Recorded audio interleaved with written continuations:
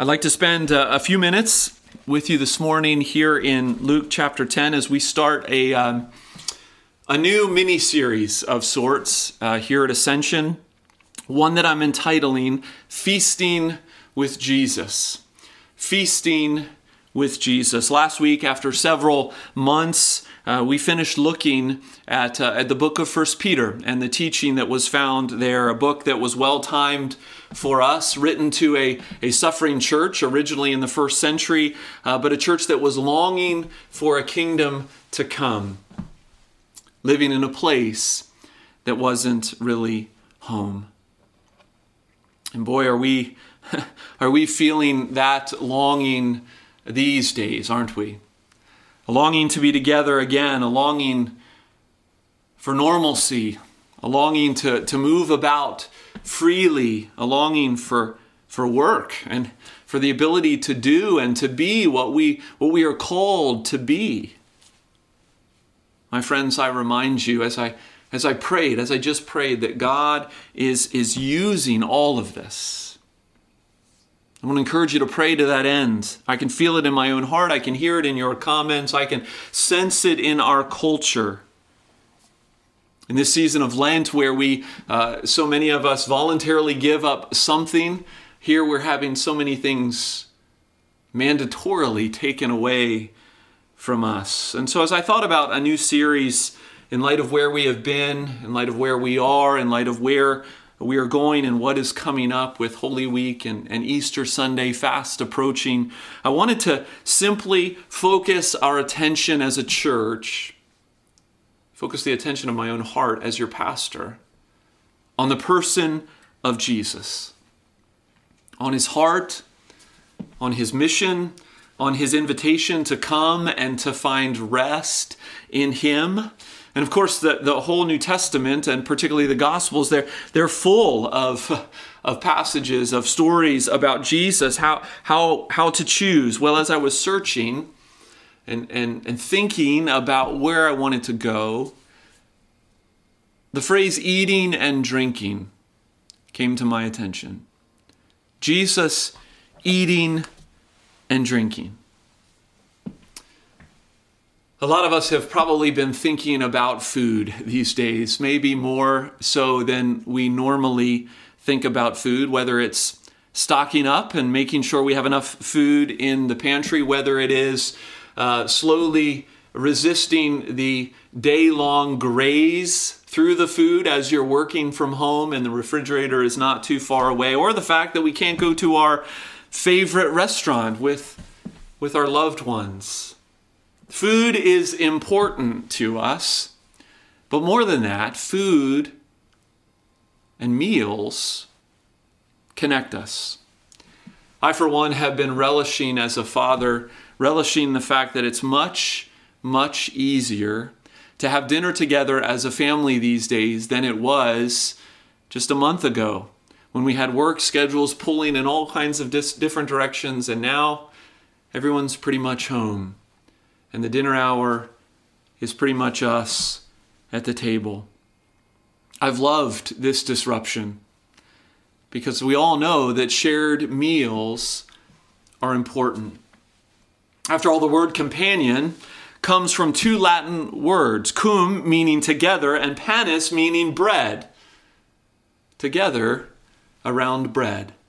That's what a companion is. And so where am I going with all this? This is a really long introduction, Nate. I know. What does all this have to do with Jesus? Well, simply this. Jesus loved meals. And not just for the food, but more importantly, for the fellowship.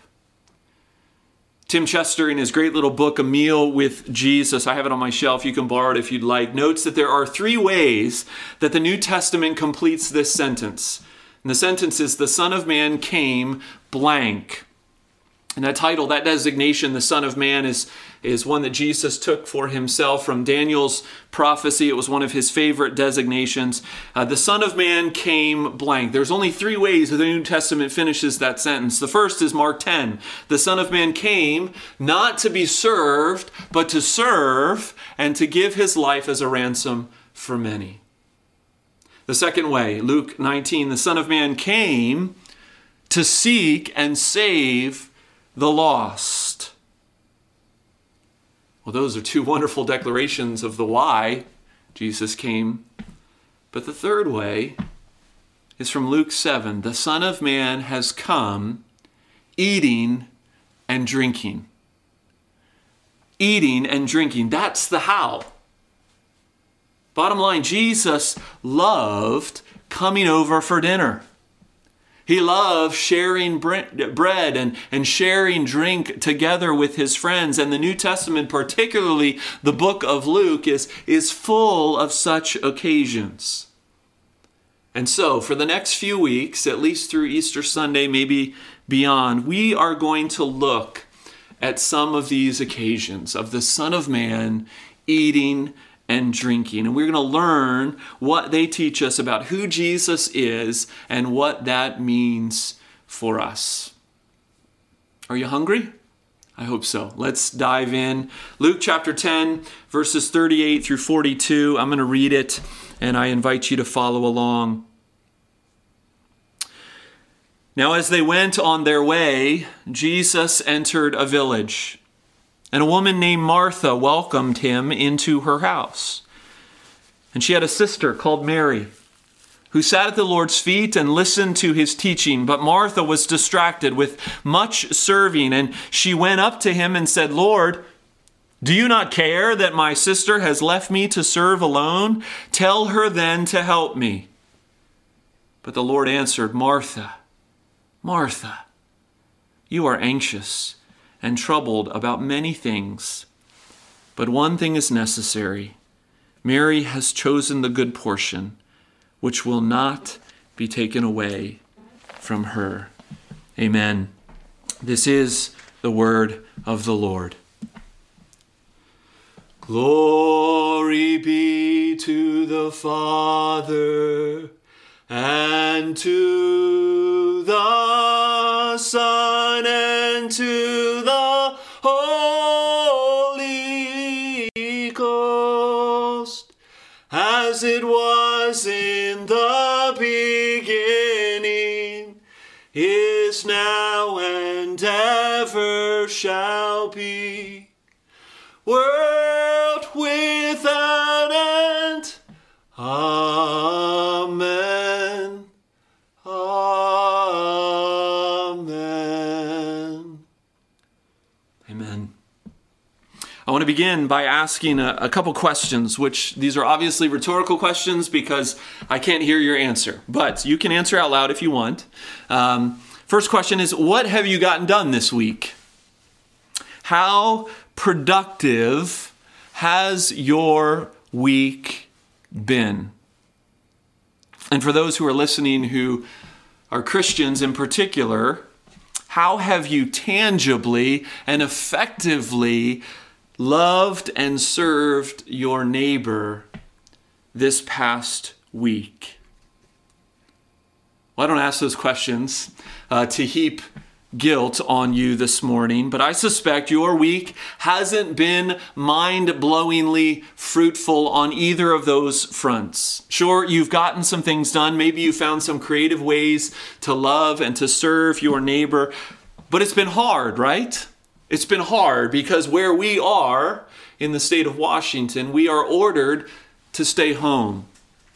We're ordered to limit social interaction. We are ordered to not be out and about. Even with this gift of technology, the stay-at-home order and the admonition to practice what has now become a phrase for all of us, social distancing, has resulted in a challenge for us, at least the past week, a challenge for us to be doers. To be doers. But you know what? Maybe that's not such a bad thing. Maybe that's a lesson that can be learned during this time. As I talk a little about this story this morning, I want to hang our thoughts on one truth found here. And I'm going to state it, and then I'm going to try to explain it. And so kids, we have one point for you to write down, but under that one point, I'm going to talk about three different people. And so under that one point, I want you to put three names: Martha, Mary, and Jesus. And then under those names, I want you to write one thing that you hear Pastor Nate talk about each of those characters. But here's the one point for today's sermon. Jesus wants your company, not just your service. Jesus wants your company, not just your service. In other words, Jesus wants you to sit at his feet first, to learn from him, to be with him, before he wants you to do anything for him. Before we actually talk a minute about Mary and Martha, I want you to let your eyes in your Bibles, if you have them open, drift up to the story that precedes this one. Do you see the story that precedes this story of Mary and Martha? It's the parable of the Good Samaritan. It's one of the most memorable and powerful stories in the Bible. Some of you who may have been listening who aren't familiar with the Bible, maybe you even know this story. You've even heard this tale. A man is mugged, he's beaten, he's left for dead, and is passed by the religious, only to be sacrificially cared for by one who is supposed to be his enemy. It's a beautiful story that Jesus tells. It's a story with a point. It's a story that teaches us not only who our neighbor ought to be, that is, anyone in need, but the lengths that we ought to be willing to go to serve and love our neighbors around us. Jesus ends the story with this phrase: "You go and do likewise." And then we come to this story. This is not a dramatic event, right? This is one of 10,000 mundane moments in a person's life. And frankly, there isn't a whole lot here. Just a few verses. A simple dinner with some friends that Jesus particularly loves. So why is it here? Well, I believe it's here not only to remind us to love our neighbors as ourselves, but to love the Lord our God with all our heart and soul and mind and strength. Let me explain. Let's talk about the three characters, beginning with Martha.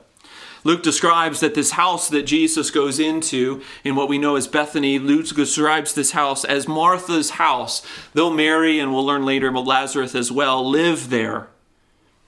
It's probably due to the fact that Martha was older, that Martha took the leadership role in the house more than Mary. We don't know a whole lot about Martha. I picture Martha as being this practical, no-nonsense kind of woman. In fact, later in Jesus' life, after her brother Lazarus dies and Jesus wants Lazarus' tomb to be opened, remember this story? What does Martha say to Jesus? "Lord, it'll stink in there." And indeed, she's right. It will stink. That's a very practical thing to point out. She's right. And here in this story, she's doing right in her home, as far as we can tell. After all, Jesus is coming over. She's invited him. She's showing hospitality, something that the Bible praises and encourages among God's people. And she wants to make things extra special for this special guest. I mean, Martha's not in the kitchen watching Oprah. She's serving Jesus. Shoot, she probably wants to be at Jesus' feet with her sister listening to him, and yet she feels like she can't do it. There's so much to do. There's so much stuff that's got to get done. She's got a plan, and it needs to be executed. Jesus, really? Don't you care that Mary is not even lending me a hand? Does she not hear all the pots and pans clanging? Well, that's Martha. And then there's Mary. I picture Mary as far different than her sister. I'm assuming she's not the firstborn. No, she's the free spirit. She's the one that will later in life, in another story told, ironically, in that story, Martha is again described as serving. This story is found in John chapter 12. Mary is the one who will anoint Jesus' feet with expensive perfume, only to be rebuked by Judas as being wasteful. That's the kind of woman that Mary is. And here she is, plopped at Jesus' feet with an expectation of what she's going to hear, with submission to who he is, and enjoyment in hearing her Savior speak. I once heard a preacher helpfully describe the difference between these sisters in this way. Mary and Martha walk into a room together, and up in the corner of the room is a cobweb with a spider in it. And Martha immediately heads to the garage to get a ladder and to get a broom and to take care of that cobweb. And Mary immediately gets a sketchbook and a pencil and goes over and starts drawing the spider and the web. So here we have these two women, and then finally Jesus, whose words bring us to the point of this passage. Mary is sitting at his feet, and he is allowing her to do so. We can't miss that fact. We can't miss that fact. In fact, through his words to Martha, he communicates that he wants her here, that this is a good place for her to be. This isn't insignificant. Rabbis in this time and place didn't allow women to sit at their feet. They didn't allow women to be learners and disciples. That was for the men. And yet here is Jesus turning cultural norms on their head and welcoming Mary there. He will continue to do so. Let the little children come to me. Do not prevent them. But then he responds to Martha, who is described as distracted with much serving. He says, Martha, Martha. There's this magnification in the doubling of her name, and yet his tone is gentle and kind. You are anxious about so many things. Yes, Jesus, I'm serving you, would be maybe her answer. So what exactly is going on here? That's kind of the scene. Now let me get to the point. Some have argued that Jesus is calling here for monasticism. That Jesus is exalting the contemplative life or the contemplative personality over and against a life or a personality of activism. Brothers and sisters, that's not what this is about. This is about order. It's about priorities. It's about the tendency for all of our hearts to become performance-based, even in our service for Jesus. Does Jesus want us to serve him? Does Jesus want us to love our neighbor sacrificially? Absolutely. Go and do likewise, he just said. But even before that, even more than that, Jesus wants your company. He doesn't want your good works without his life flowing through you. You know, when you get on a plane and the flight attendants, they give that spiel about seatbelts, about safety cards, and about all that stuff. And then they get to the oxygen masks. And what do they say about the oxygen masks? If you're traveling with young children, please put the oxygen mask on your child first. And then, excuse me, I got that wrong. Please put the oxygen mask on yourself first. And then on your child. Why do they say that? They say that because if you don't do that in that order, you're going to be useless. You're going to be passed out on the floor in your chair in the same way Jesus says, you must sit at my feet first. We've spent a lot of time in the Psalms over the years.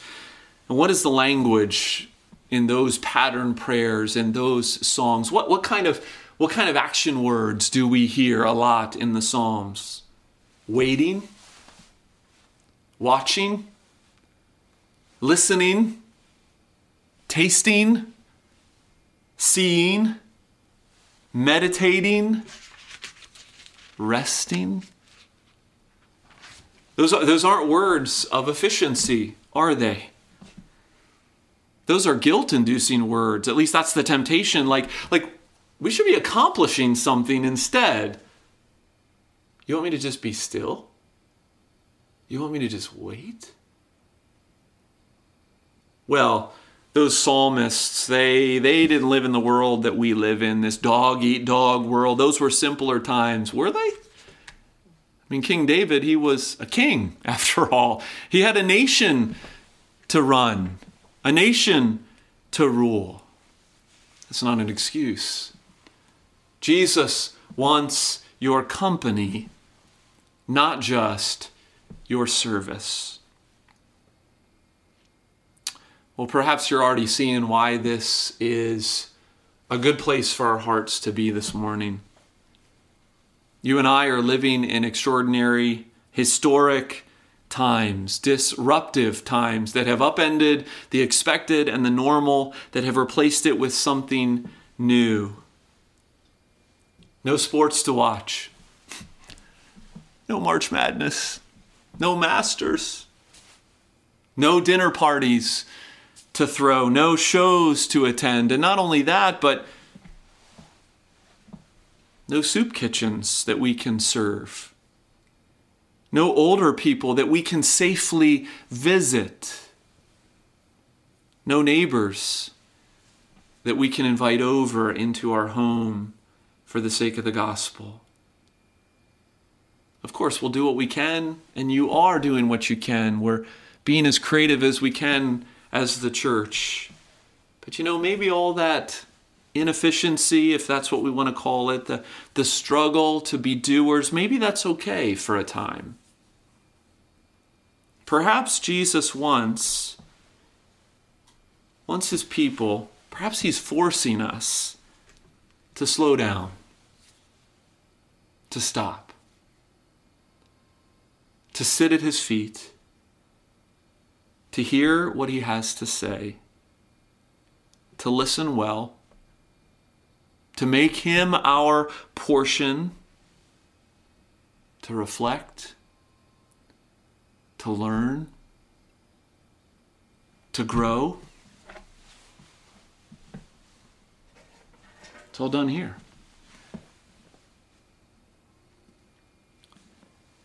That when all this is said and done, that hearts and lives that are full of Jesus, realigned and refreshed, will be energized then to go and do likewise as we never have done before. Brothers and sisters, in the midst of the mundane of a stay-at-home order, don't waste your quarantine. Focus your hearts at the feet of Jesus. That's what I think his word wants to tell us this morning. That's what I think he wants to tell us this morning. And maybe you're listening here this morning and you don't know Jesus. Oh, you know the name, but you've never really examined the person, who he was, and his claims. Your listening this morning is not an accident. God is after you. And he wants you to know him. He wants you to recognize that all the things plaguing all of us, the fear of the unknown, the lack of security, even death itself, they're all answered in him. He is the way and the truth and the life. Come to him, learn from him, sit at his feet, make him your portion, and be filled. Amen. Let's pray. Heavenly Father, we thank you for your word. We thank you for the voice of Jesus, for the invitation to sit at his feet, to learn from him. Father, I pray that you would take this word, that you would plant it deep in our hearts, that in the midst of frustration about not being able to get what we want to get done, that we might take that as a gift, a blessing from you, to slow down and to sit at the feet of our Savior. And for those who may be watching and listening to me, who this is all new and this is all confusing, Father, may this be for them the day of salvation as they realize that there is a risen Christ who offers hope and peace and life beyond pestilence, beyond the grave. Father, would you use this in their lives and in their hearts for the glory of your name? In Jesus' name, amen. I want to sing one more song together with you.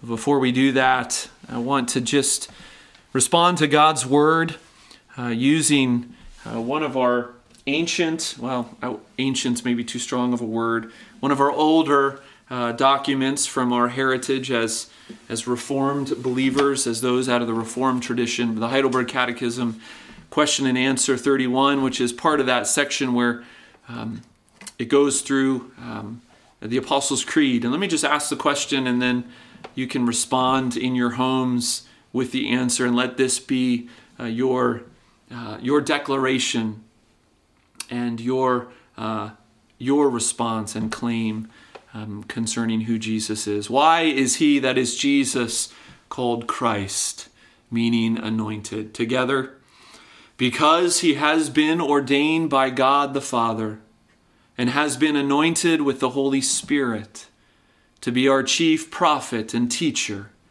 who perfectly reveals to us the secret counsel and will of God for our deliverance, our only high priest, who has set us free by the one sacrifice of his body, and who continually pleads our cause with the Father, and our eternal King, who governs us by his word and Spirit, and who guards us and keeps us in the freedom that he has won for us. Amen.